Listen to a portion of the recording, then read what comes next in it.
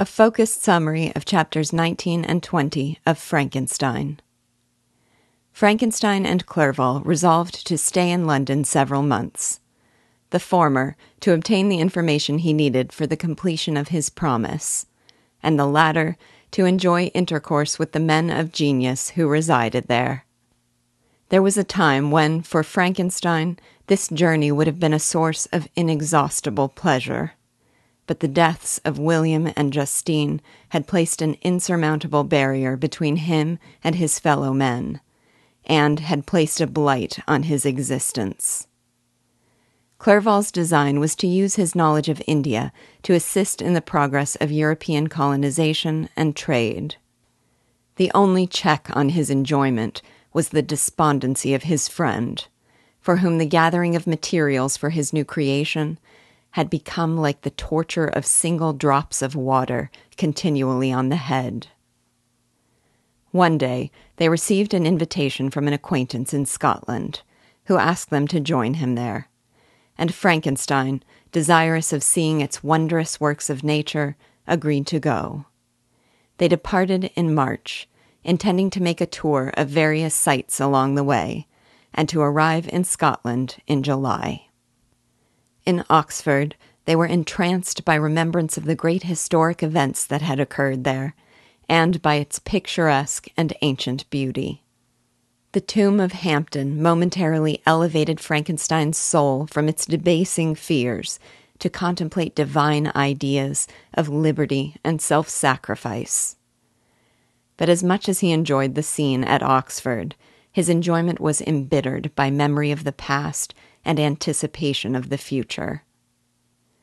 From here, they journeyed to Matlock, whose villages, hills, and little cabinets of natural history reminded them of the scenery of Switzerland. When this comparison prompted Clerval to pronounce the name of Chamounix, Frankenstein trembled and hastened to leave. Next, they passed 2 months in Cumberland and Westmoreland, whose snow-capped mountains, lakes, and rocky streams so strongly resembled those of the Swiss mountains. There, they made pleasant acquaintances, who almost cheated Frankenstein into happiness, and Clerval felt he could spend his whole life there. But the appointment with their Scotch friend approached, and they moved on. Frankenstein was tormented by fear that the monster would be disappointed he had neglected his promise for so long, and would wreak vengeance upon his unguarded relatives. Sometimes, too, he thought the monster might murder his companion, and when these thoughts possessed him, he followed Clerval like a shadow. They visited Edinburgh, which, with its romantic castle and beautiful environs, might have interested the most unfortunate being. Then they moved on to Perth, where Frankenstein parted from Clerval, saying he wished to enjoy a month or 2 in solitude, and would return with a lighter heart. Henry wished to dissuade him, but seeing that he was bent on this plan, he ceased to remonstrate. Frankenstein crossed the northern highlands on his way to the remotest of the Orkney Islands, which he had chosen as the scene of his labors. It was little more than a rock, with barren soil, miserable cows, and a few inhabitants with gaunt and scraggy limbs. There he stayed in a squalid hut where he could work ungazed at and unmolested. He devoted his mornings to labor, and at night he walked along the stony beach and listened to the roaring sea. For his first creation, he had worked with an enthusiastic frenzy that blinded him to the horror of it. Now he went into it with a cold heart and sickened at the work of his hands. Immersed in solitude and in his detestable occupation, he grew restless and nervous, and every moment feared to meet his persecutor. But he worked on, with a mixture of eager hope and obscure forebodings of evil. One evening, as he sat idle, he began reflecting on the effects of what he was doing. 3 years before, engaged in the same labor, he had created a fiend who had desolated his heart and filled it with remorse.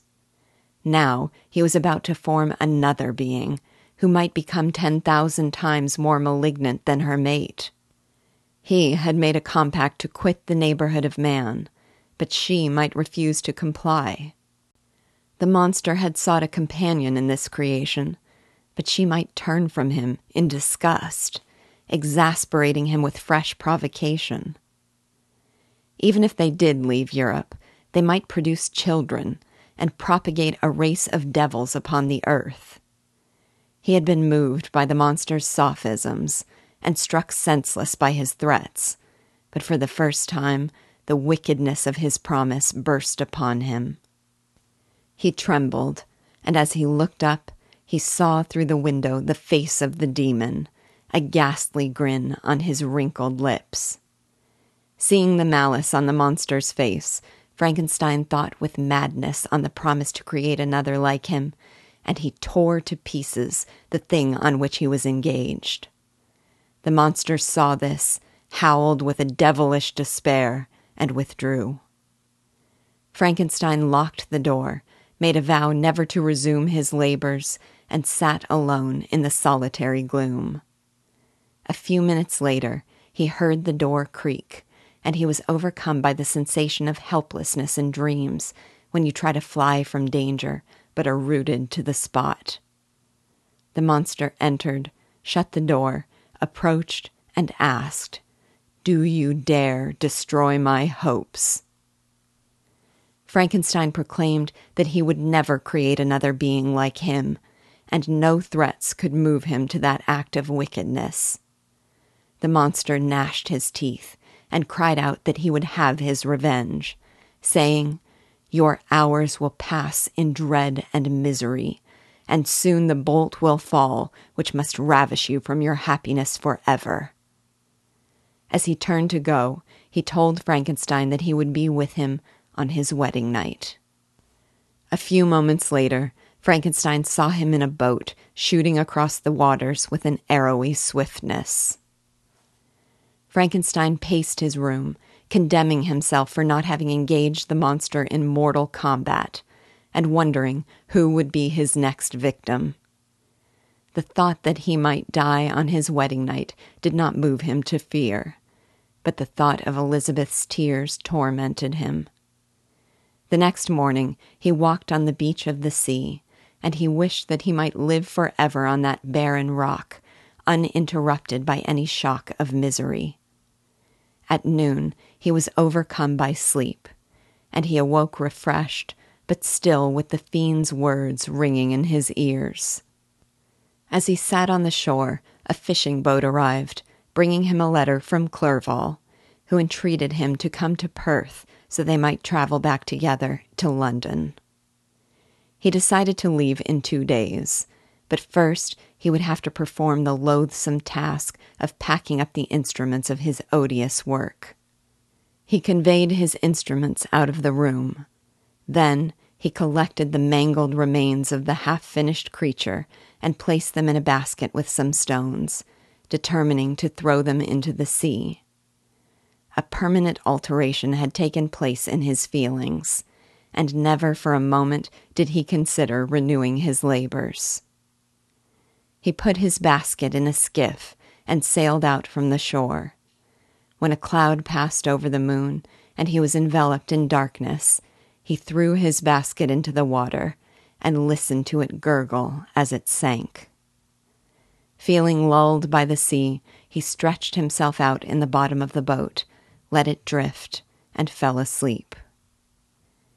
He awoke to violent winds, and if he attempted to change course, the boat would fill with water. He felt a terror that he might be driven into the wide Atlantic, and that it would become his grave. A few hours later, the wind died away, and he saw land to the south. The certainty of life rushed like a flood of warm joy to his heart. He saw vessels on the shore, and tracing the land behind them, a steeple, and he resolved to sail for this town, where he might procure food. When he reached his landing place, he was approached by men who greeted him inhospitably. When he asked whether such rudeness was their custom, One replied that it was their custom to hate villains. A crowd soon gathered round, and an ill-looking man told Frankenstein he must come with him to the magistrate and account for the death of a man who had been murdered there the previous night. Frankenstein was startled, but he recovered himself, knowing he was innocent and it could be easily proved.